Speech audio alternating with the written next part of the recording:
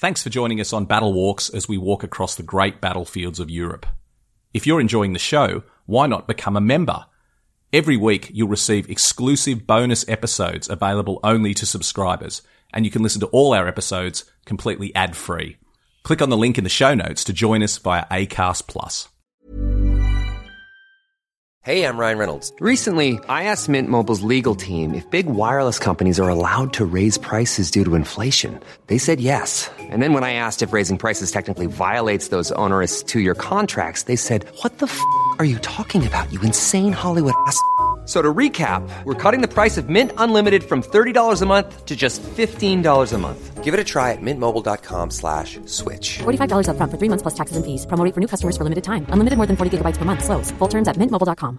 I'm Sandra, and I'm just the professional your small business was looking for. But you didn't hire me because you didn't use LinkedIn Jobs. LinkedIn has professionals you can't find anywhere else, including those who aren't actively looking for a new job, but might be open to the perfect role, like me.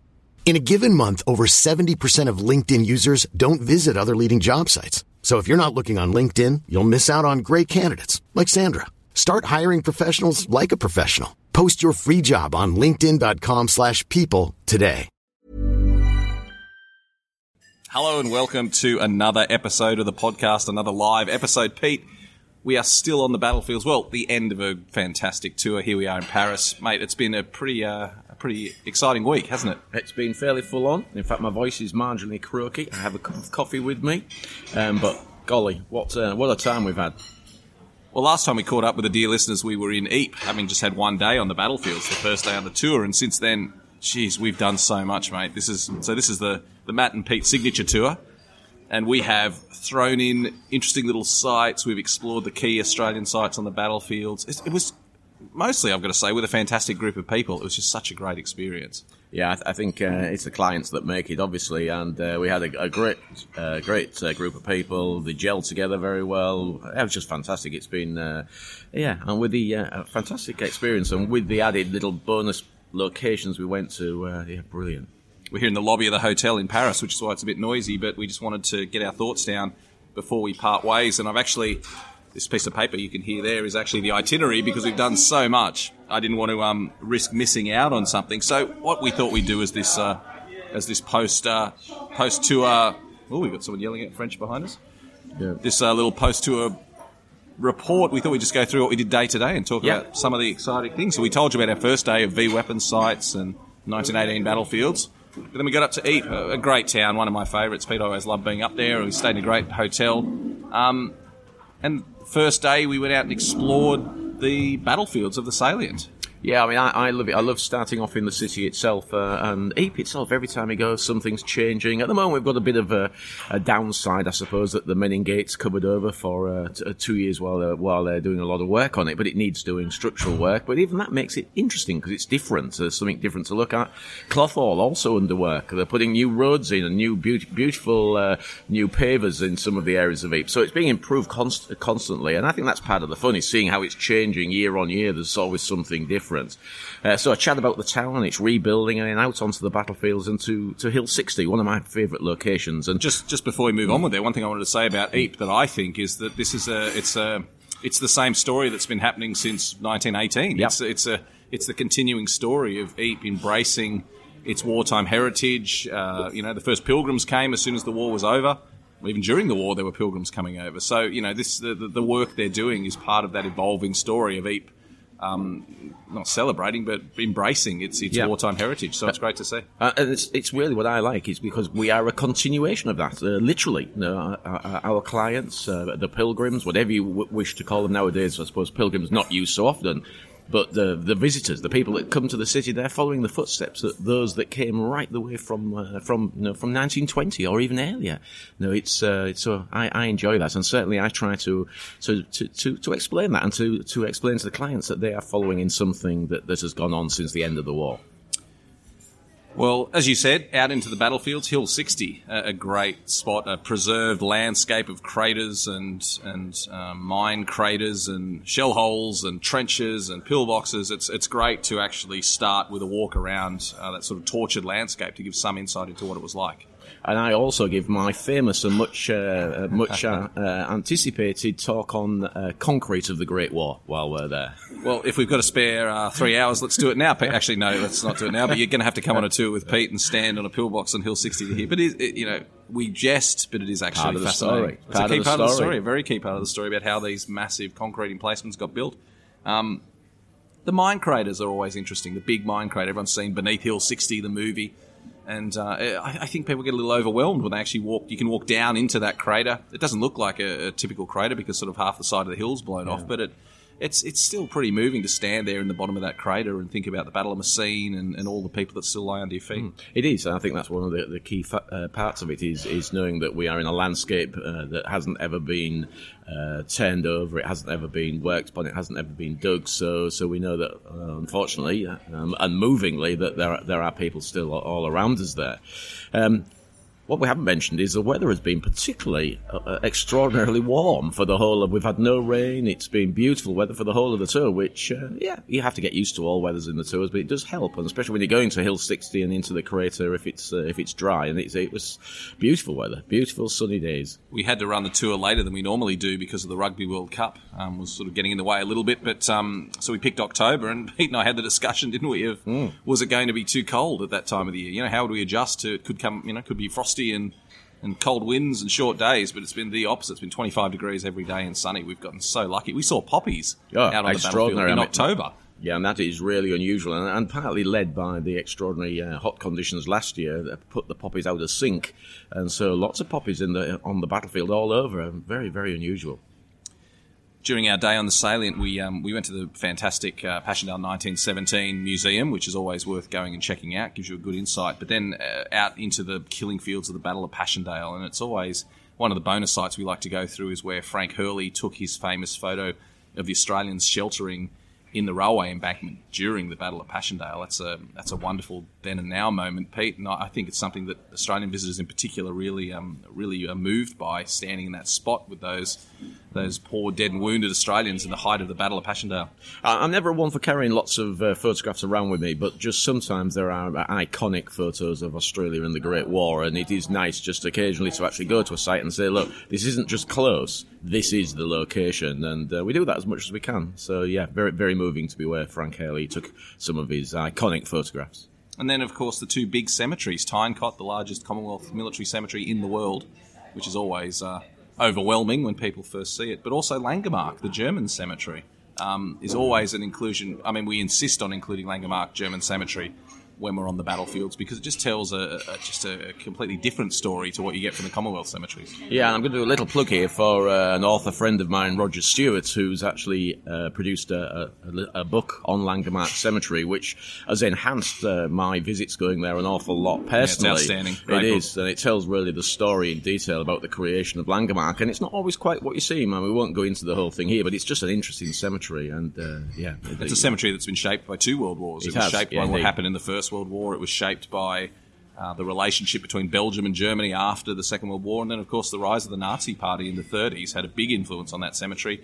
It was a cemetery that Hitler visited personally in 1940 during his tour of the battlefield. So it's an extraordinary place where several different eras of history come colliding together to tell that German story, but because of that, it's one that we insist on going to on every tour that we do. It's fascinating, and just by the by, nothing to do with this tour, but I literally had the information this morning when I got up about somebody wanting to go to the German cemetery at Menin. I haven't been. I have to say I haven't been, so I had to look at that this morning. So that's part of the enjoyment of doing all of this is looking at something different. So yeah, German cemetery at Menin I'll be looking at later on in the year. And then the next day on the battlefields, which was only day 4 we're up to, was, again, a bit of a bonus day. The good thing about the signature tour is all our tours are good and operate at a good pace. But on our signature tour, we have a couple of extra days in there to do more things. And this day was a good example of that. We gave the group some time off to explore Ypres because it's well worth checking out. But then in the afternoon, headed out to the battlefield of Messines, which is a place that we cover on the regular tours, but we don't do it in quite the same depth as we do it on the signature tour. And gee, that's an incredible story, isn't it, Pete? It is indeed, but you've missed something out. Cheese. I missed the cheese on the previous day. We have cheese on the previous day. No, we do a lunch stop at the old cheese factory in Passchendaele, and Great. Oddly, it's got a lot of cheese, which is great if you like cheese, which I do. I do as well. They had 16 different varieties you could sample, and I had all 16. I walked out full of beer and cheese, because they give you beer as well, whether you want one or not. So what could go wrong? Yeah. What could go wrong? That is a great stop to our Passchendaele touring day. Yeah. Sorry, back to where Messine. were we? Messine. No, thank you for mentioning the cheese. It would be remiss if we didn't shout out to the cheese factory. So Messine, I have to say, in recent years, I hadn't been up to the top of the tower in the church in Messine, which is if you can make it to the top, the views are spectacular. And I was a little worried, Pete, when you came down. Just even when I got to the top, huffing and puffing. I hate it when people want to ask me questions when I've just climbed up 1,800 stairs. But yeah, fantastic views across the Messine. Well, not just the Messine battlefield further, but well worth the effort. If you find yourself in Messine, then try and get up to the top of the church there. Brilliant. And we get assistance at Messine from the one and only Simon Loagi, who's the director of Talbot House, which we'll get to in a minute. And Simon comes out and tells us all about the Battle of Messine. Not just the Australian and New Zealand involvement in 1917, but also going right back to when the Germans first occupied in 1914, to Indian troops fighting there, to Scottish troops fighting there. It's a great yarn. He touches on the fact that Hitler was supposedly there during the war, but doesn't dwell too long on that. It's just a really great overview, particularly from a local, to understand their perspective on all this fighing that occurred in their backyard. I'm just going to say that the British were there as well, just because Matt didn't mention it, but there were some British soldiers there Sorry, as well. Who? I have to apologise. This is an Australian tour, so we tend to focus on the Australian things, and there is a risk that occasionally it becomes a little bit one-eyed. But we must always remember that we operate as part of the British Army, and I think it was the running joke, wasn't it, Pete? It was. With the Brits even here in the war, because we spend so much time talking about the Australians. But that's we don't want that at the expense of the coalition partners who won the war together. So yes, the Brits were there as well. Well, I did say Scottish. So you did. It was touched close. on it. It was close. Yeah. And then, what did we do? It was a great day. Then Island of Ireland Peace Tower to talk more about the Battle of Messine, the perspective of the battlefield. And discuss the Irish involvement of the 16th Irish Division and 36th. So we had a chat about what was going on. Are you sure there. the British were here? Yeah, they were, trust me. And then across to Poppering, a place that my grandfather knew very well during the war. He was based around Poppering. He was in an ammunition column, so I always like going to Poppering. It's a good spot, behind the lines, a place that most people don't get to on their tours, and one you really should visit. And there's some really interesting things to see there. We didn't see it on this tour, but you can go to the death cells where men who would be shot at dawn were held before that terrible sentence was carried out. A really interesting place, but the highlight is because the town wasn't destroyed, there's a couple of really important houses to see there, including Skindles, an officers' club, but the one we were focused on, Talbot House, established in 1915 as an everyman's club. TOC-H, yes, in military abbreviation. And we had a very special visit to Talbot House, which I don't think many people will forget in a hurry. We went and explored the house, and Simon showed us around and gave us a tour.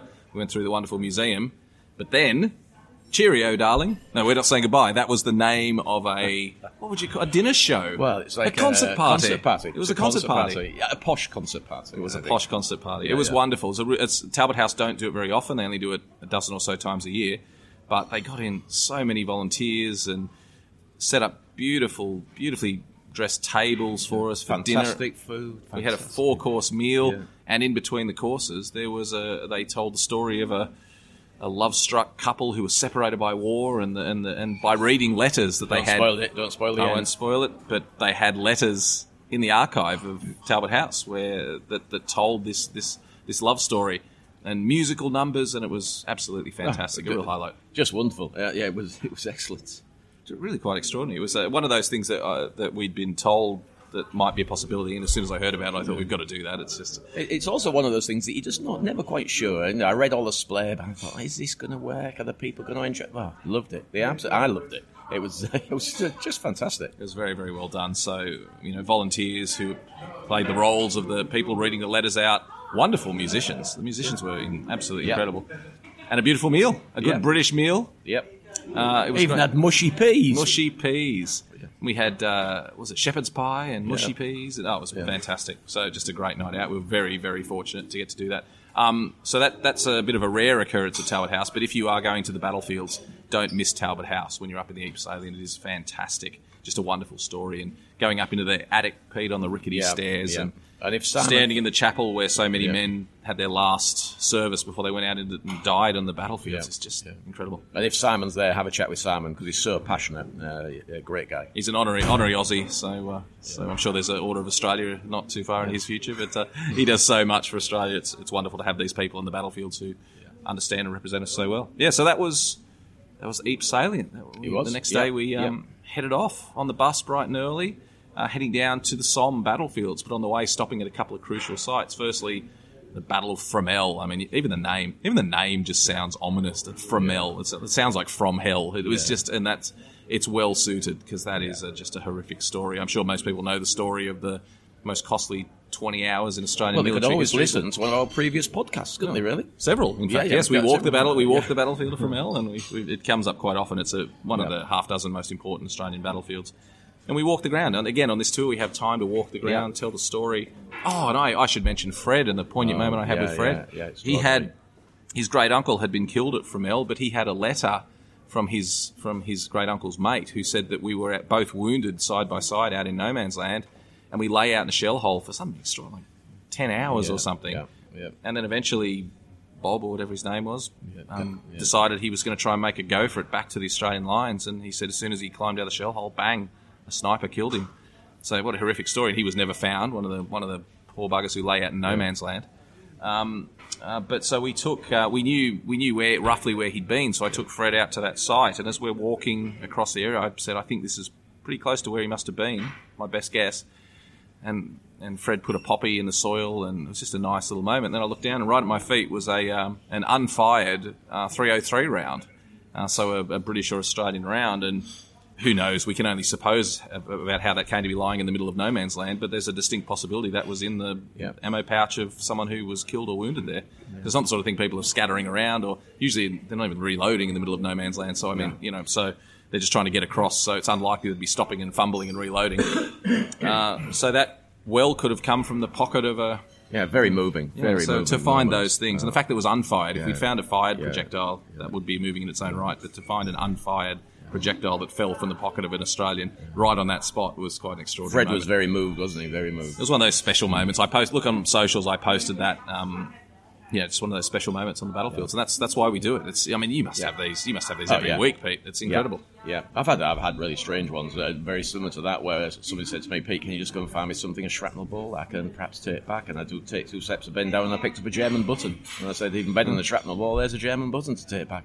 And people just utterly blown away. Well, so was I. But you do get that oddities just occasionally. That's why it helps to go and plant them in advance, Pete, all over the battlefield. People say that to us all the time. What are you saying? Did you plant that there? I almost did, in a way, here, because I'd been at the battlefield a week earlier, and I'd found in the Australian line a British pattern helmet, so probably an Australian helmet with a nice, or a chunk of helmet, not a complete one, but a chunk of helmet with a bullet hole straight through the side of it.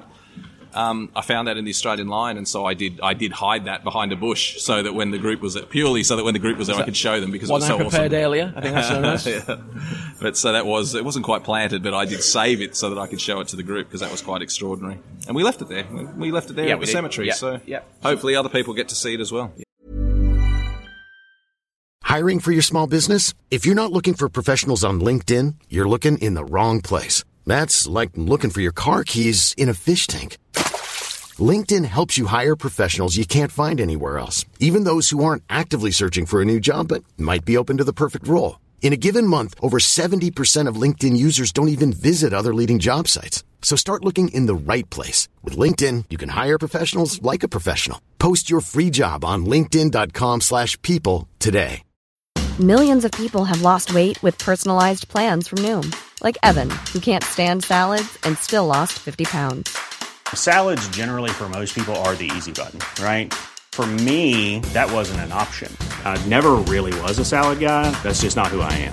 But Noom worked for me. Get your personalized plan today at Noom.com. Real Noom user compensated to provide their story. In 4 weeks, the typical Noom user can expect to lose 1 to 2 pounds per week. Individual results may vary. Hey, I'm Ryan Reynolds. Recently, I asked Mint Mobile's legal team if big wireless companies are allowed to raise prices due to inflation. They said yes. And then when I asked if raising prices technically violates those onerous 2-year contracts, they said, "What the f*** are you talking about, you insane Hollywood ass?" So to recap, we're cutting the price of Mint Unlimited from $30 a month to just $15 a month. Give it a try at mintmobile.com/switch. $45 up front for 3 months plus taxes and fees. Promo rate for new customers for limited time. Unlimited more than 40 gigabytes per month. Slows full terms at mintmobile.com. Wow. Nice. Yeah. What you're hearing are the sounds of people everywhere putting on Bombas socks, underwear, and T-shirts made from absurdly soft materials that feel like plush clouds. Yeah, that plush. And the best part? For every item you purchase, Bombas donates another to someone facing homelessness. Bombas. Big comfort for everyone. Go to bombas.com/ACAST and use code ACAST for 20% off your first purchase. That's bombas.com/ACAST. Code ACAST. We could go on and on about Fromelles. Yes. It is. I won't say it's a highlight of the tour, but it's certainly a moving. Highlight's the wrong word, but it's certainly one of the most moving experiences. Yeah. And it was cold. It was probably 22 degrees, but still freezing. It was a cold wind. It was a cold wind. Yeah. That's always the case at Fromelles. It's always windy and bleak, and there's no glory at that battlefield. And then we always go to the museum, the Fromelles Museum. They're very well received. They're always well received, and we normally bring packed lunches and we can eat them inside there, which is great. So I always enjoy a visit to the museum. And then saw, of course, the new cemetery with the bodies from the mass graves. We won't go into this in too much detail. You can hear about it in the other podcast, but a great experience. And then on to Bullecourt. Yep. Bullecourt, another disaster for Australia. Yeah. Just another horrific battlefield where so many men died. And another battlefield where you can get a very good perspective of how the battle unfolded based on the geography, because there's been very little development there and it's still laid out as it was. So, and that's part of the story, isn't it? The development of memorials there. We got slow development of memorials, so we explain that story and then let people have a bit of a walk on the battlefield itself. Great time to come this time of the year because the ploughing's taken place. You've got a right to roam in France, so you can actually wander across as long as you're not disturbing crops. Then it's fine. And this time of the year, there's a lot of fields not planted. So yeah, good time to visit. So on to Amiens, where we stayed, another lovely dinner. And then the advantage of this tour is we get 2 days to explore the Somme, so we break them quite neatly into Somme 1916 and then Somme 1918, because, of course, the two big battles that occurred there. And the Somme 1916 day, we did what you'd say is a pretty standard Somme tour. We went to the Sunken Road. Well, it's certainly a standard British tour, but not really done so much by Australian groups. So that's what makes it special, is to take Australian clients, Australian groups, and to do something that is fairly well known for British visitors to the Battle of the Somme. We did the Sunken Lane at Beaumont Hamel, and then the Mine Crater, the Hawthorne, the Ridge Craters.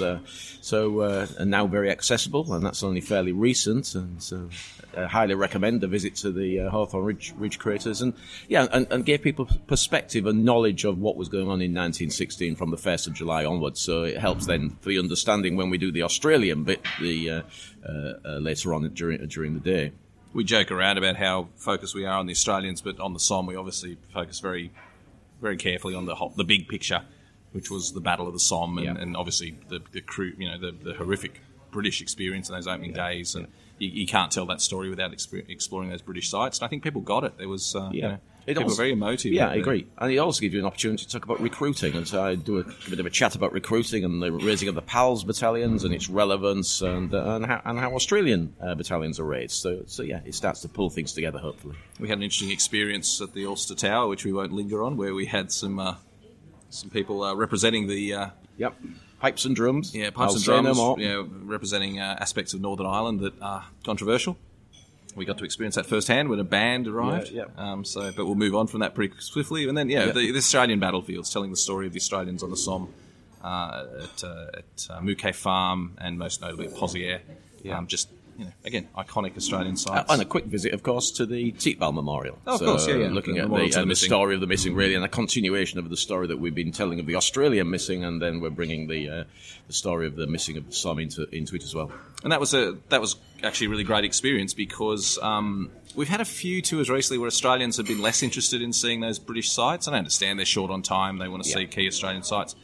We felt we were running out of time in the day as well, so said, we're thinking we'd just do a drive-by of the Tietval Memorial, not stop. And the coach was, you have to see it, which I thought was fantastic. It's a British memorial, and yet the whole coach was really keen to see it. So good on them. That was absolutely fantastic to see, because I love going to those sites, and you cannot tell the story of the Battle of the Somme without talking about the British contribution and the British missing. Exactly. And it was fantastic. What a great day. It's always Somme 1916 is always a great day. And unbelievably, we've been getting in on time, which was not the case last year when we did this. If you tour. listen to this podcast from a year ago, you'll hear us talking about, and we were due in at 5 and got in at 7. Yeah. But no, we've been bang on time. We have. The most punctual group I've ever been with. There was not a late person. They were assembled ready to go 20 minutes before the instruction to move. They were fantastic. Yep. It did make it a lot easier. It was a decent-sized group, but it made it a lot easier how punctual they were. So meant we fit more things in. It meant we were back on time. It wasn't too rushed. The following day, Somme 1918. Yep. And again, a bit of a bonus day because on many tours, the Somme fighting in 16 and 18 is compressed. But here we had a bonus day. So off to Villers-Bretonneux. Yep. The huge Australian development that is now Villers-Bretonneux. Yep. The Australian Memorial, the wonderful cemetery there, and of course the somewhat controversial Sir John Monash Centre. Yeah. Always the disappointment that there are no children waving Australian flags as we enter the village, which is something that is sometimes expected. It's Sir John Monash Centre is an interesting one because it does tell a very Australian story, which makes you feel proud to be an Aussie, but it also, I won't go into it too much, I've discussed it on other podcasts, but I feel it does detract a little bit from the battlefield experience, that it's a very, it's almost a clinical museum just telling a story about what Australians were doing. It's not related in any way to the memorial just above your heads or the thousands of graves that you can visit. It's just telling an Australian story. So sometimes I think it would be better placed if it was in Canberra at the War Memorial for people who can't get to the battlefields. But like always, Aussies love it. It's a great resource. It's just is it in the right place? I mean, I really enjoy going there, but it's you've got so much to see on the ground that you're wondering, are we spending too much time indoors when we should be out there looking at the actual battlefield? But it's a personal view. Yeah, exactly. And as it was, now it's it's effectively a half-day visit to Villers-Bretonneux now because it takes so long to see all the interesting stuff in the Sir John Monash Centre. But that's okay. It's got fantastic coffee facilities. We had our lunch there. Oh, brilliant. Very well run. Shout out to Jackie Bedford. Oh, fantastic. Best Caesar salad I've ever had. I think it was delicious. Yeah, it was quite funny, Pete, wasn't it, that we had half the meals were baguettes and half were salad. The baguettes instantly disappeared and just left all the salads, and the poor people that came a little bit later were like, oh, having the healthy option, are we? Which is odd, because we thought they'd go for the salads. Yeah, I thought so as well. It was delicious. But anyway, delicious, and with the additional cakes and things that were there that Jackie wouldn't be a podcast if we didn't wonderful. If we didn't get distracted by food, it wouldn't be a podcast. But no, big shout out to Jackie at the cafe there. She does a great job. So stop for your lunch at the Sir John Monash Centre when you're in the Somme. What did we do then, Pete? I can't even remember. We went to La Hamel. So of course, via the site where Mephisto, the only A7V tank in the world, was captured. Have a look at that. Monument Farm, Monument Wood, and then curling round and up to La Hamel. A great chat at La Hamel about not only, a really interesting chat that Pete conducted about Monash and his place in history. And again, we weren't building him up or tearing him down. We were just trying to give a fairly honest appraisal of where he fit in the big picture. And I don't think Monash would. I think Monash would be surprised. I think he'd be happy, but I think he'd also be surprised a little bit at how we sometimes portray his role in the First World War and how we remember him. So it's good to and what we always like to do on these tours is put an opinion forward and then gauge what other people think. It's not about us trying to change history or change people's minds or be contrary just for the sake of it, but we'll often present a different way of looking at things and then invite people to join the discussion. And that we had a great discussion about Monash. Yeah, it's great and very comprehensive, and that's part of the fun, is getting people involved. I always do a bit of a bombast, let people just say whatever they want, and then we try and sort out what's good, what's bad, what we think went well, what didn't, what was his personality, his traits. Yeah, it's great. Really good fun. The irony for me, Pete, about Le Hamel is the Australian Memorial Park is there to tell the story of the 4th of July, 1918, the famous Battle of Hamel.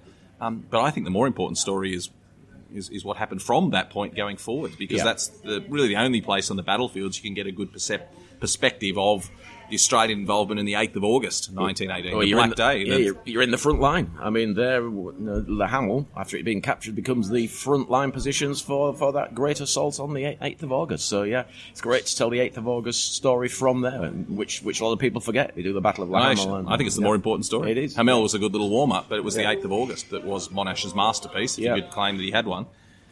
So I like to spend a bit of time telling that story as well, because it's the only place you can really get a perspective on that ground that they crossed. Yeah.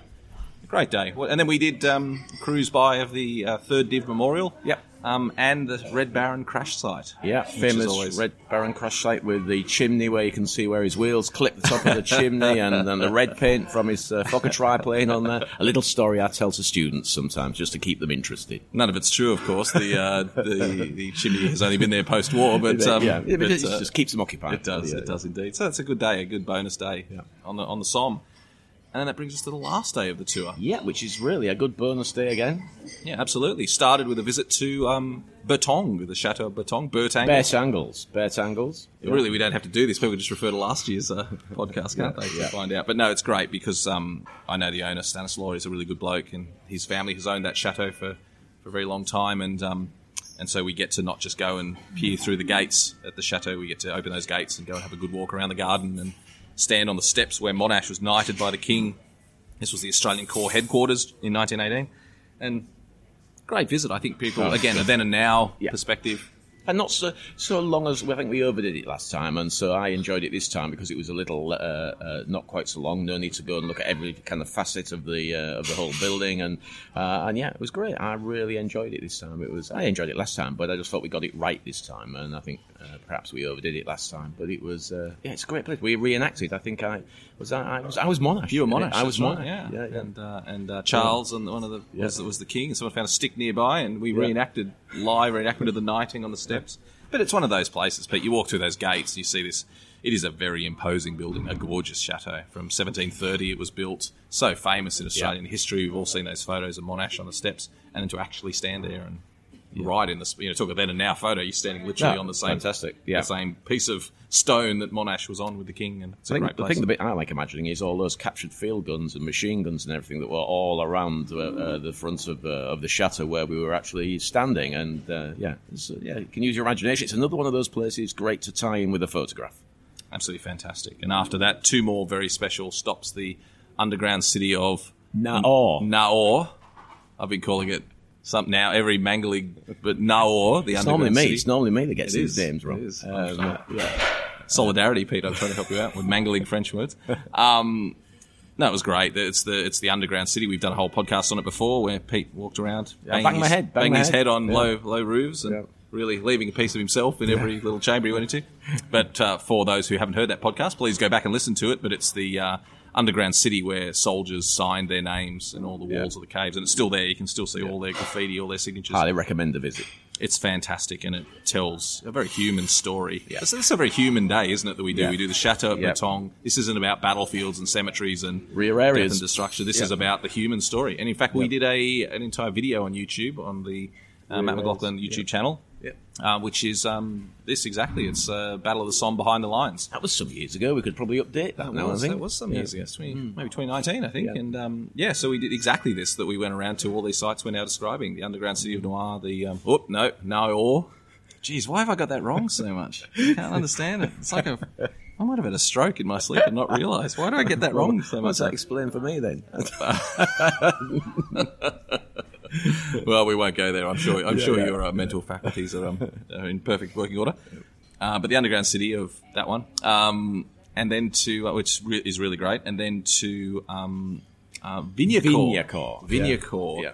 As people would know, they'd know that name would light a bulb in their mind, and that's because this was where the photographic studio was set up, and hundreds of photos, thousands of photos of soldiers were taken, and they found the glass plates 10 years ago in an attic. The Thuillier collection. Yeah, so it's really great, and it's now in conjunction with Australia and Britain and the local people. They've set up a museum there to tell that story. Yeah. So you can actually stand in the courtyard of the farm where the photographic studio was, again, in the footsteps of the thousands of soldiers who had their photo taken. And I think there's an interesting connection there, Pete, between soldiers signing their name, again, as you put it so well, to leave a piece of themselves behind. Yeah. Not only is there a fear of death, but there's a fear of oblivion, that they would be missing and there'd be no trace of them left. They were seeing it every day.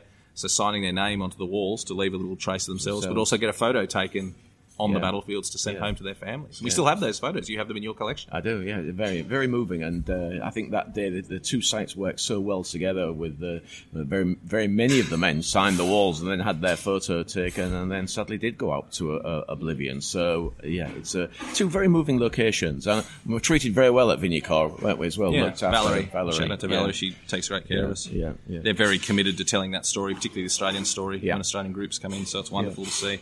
And then a bonus visit. We headed out to the cemetery in Vignicourt, which is one of my favourites. It just tells not just a great story, but so many great stories. And tell the story now, Pete, of the sculpture. There's very unusually there's a statue of a French soldier who is overlooking the Australian graves there, and it's very moving. I often perceive it as one of theirs, so a Frenchman looking after the Australian and British war dead, and there he is. And I think it's partly the story of the village, really, of how much the village became connected to the Empire effort or the Commonwealth effort on the Western Front. But the other part of the story is in the actual the village war memorial in the middle of the town. The memorial is a young woman looking across the fields with her young son at her feet, and she is the partner, the wife of the soldier who's at Vignicourt at the cemetery, and she's waiting for him to come home. And I think the two halves, the memorial in the cemetery, our cemetery, Commonwealth War Graves Cemetery, and then the other half in the civil cemetery, is fantastic once you know the story. And it's actually interesting. It's now been portrayed just outside the cemetery wall, so you can actually see those two things together. But well worth a visit. If you go to Vignicourt, make sure you go to the Commonwealth War Graves Cemetery there, but also to the civilian cemetery in the middle of the town. It's just a great cemetery as well. Yeah, it's a lot of, if you're an Aussie, then a lot of the graves there, I don't know why, but there's a real Aussie reflection there. There's a lot of... It's part of the casualty evacuation route, so these are guys that are dying during the evacuation, and I think it's very obvious what period it is. It's 1918, and it is from the 8th of August and onwards, and a lot of the deaths there are from that period, from the 100 days. So it's a sad aspect that we're in the last 100 days of the war. But it's just very, very, very moving, and an awful lot of aircrew there, because there was a little what will be RAF station just outside the village as well. So dying in crashes and accidents, so quite a lot of pilots and observers buried in the cemetery as well. But it's just a fascinating cemetery. A lot of inscriptions emphasising Australian identity, and one talking about how. An 18-year-old who's buried there, and he must have been 19 by this stage, but he celebrated his 16th birthday at Anzac, at Gallipoli in 1915, and so just incredible stories. Imagine being a 16-year-old at Gallipoli. Incredible. But also Mr. Coyne, was it Coyne? Is that his name? Yeah, the Sergeant Coyne who threw himself on a grenade to save his comrades, and was awarded the Albert Medal, the only Australian to receive that medal, which is specifically for saving lives. That led us to a whole discussion on the coach about the Albert Medal and the George Cross, and which was quite interesting, really, that people became very interested. Yeah. Isn't that the wonderful thing about a tour, is that it invites conversation, it encourages us to pose these questions, and then it's a two-way conversation. It's not just us standing there lecturing. We get very engaged with the passengers. That's why these tours are so special. Yeah. And that was a good example of that. Yeah, it was. And then back to Paris and our farewell dinner last night on a river cruise on the Seine, which was lovely as always. A great way to end a tour. Yeah, it is. Really lovely. And everyone had lots of red wine. The red wine flowed, and the tears flowed, and hugs and sing-songs, and it's a great way to end a tour. You could tell how tired we were, though, because the coach driver on the way back was very keen that we should see some more of the sights of Paris, and they said we could stop here, and everybody just wanted to go to bed. I think we were so tired. But a nice way to be tired. A fantastic end to the tour. Just a great experience, and then we were lucky enough to see quite a few of the passengers at breakfast this morning. And again, Pete, I always feel. I feel genuinely sad at the end of these tours, because you can't even say, I'll be back next year, because there'll be a whole new group of people again, and you have the same experience that you have build all these friendships over 10 days, and then you just say goodbye and everyone disappears. It's a little bit heartbreaking every time. It is. It's amazing how many people get weepy, including myself. It's very, very moving. But some very dear friendships are always made on the tour, and I said it on the first day, and it was reiterated on the last day, that people on this tour will forge lifelong friendships with people they've just met for the first time, because it's such an important shared experience.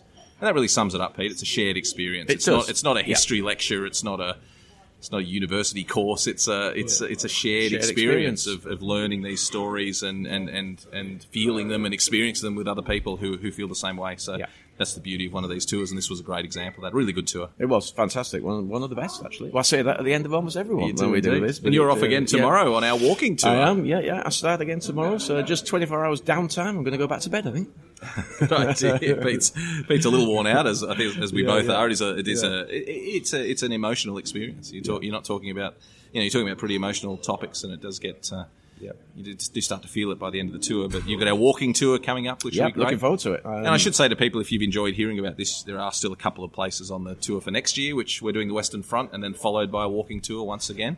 So you can certainly check that out on our website at battlefields.com.au. But we'd love to have you on any tour. It's just great to walk the ground. If you're lucky, you'll get Pete as your historian, and whether it's a long tour or a short tour, you'll get this experience of commemorating the Anzacs on the ground where they fought and died, and that's one of the greatest experiences you can have over here, Pete. It is. There's nothing better. It is. I mean, I've been doing this now for near on 20 years, and the day that I don't get moved and feel and feel that this is worthwhile, I often joke about when you see guides walking about with the stick and the flag on the end and follow me. The day I do that is the day I finish as well. But Pete started these tours when he was 12. So 20 long years now, mate. In your early 30s, you have to start thinking about doing something else. Get a real job.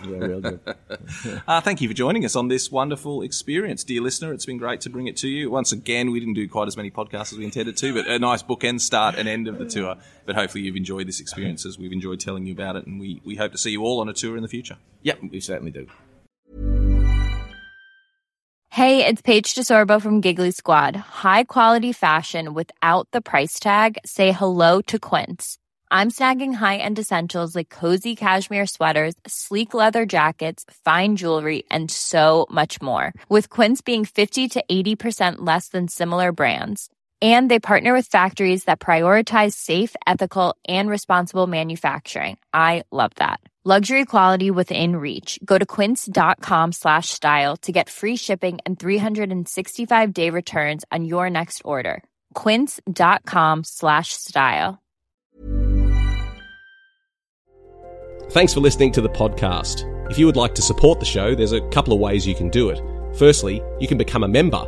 For a small monthly fee, you could subscribe to the show and listen to every episode ad-free, and also receive exclusive episodes directly from Pete and I. So see the link in the show notes to sign up at Acast Plus and become a member of the show. Also, if you want to make a one-off contribution, you can now buy us a coffee. Visit buymeacoffee.com/BattleWalks and you can make a small contribution there. See you next week.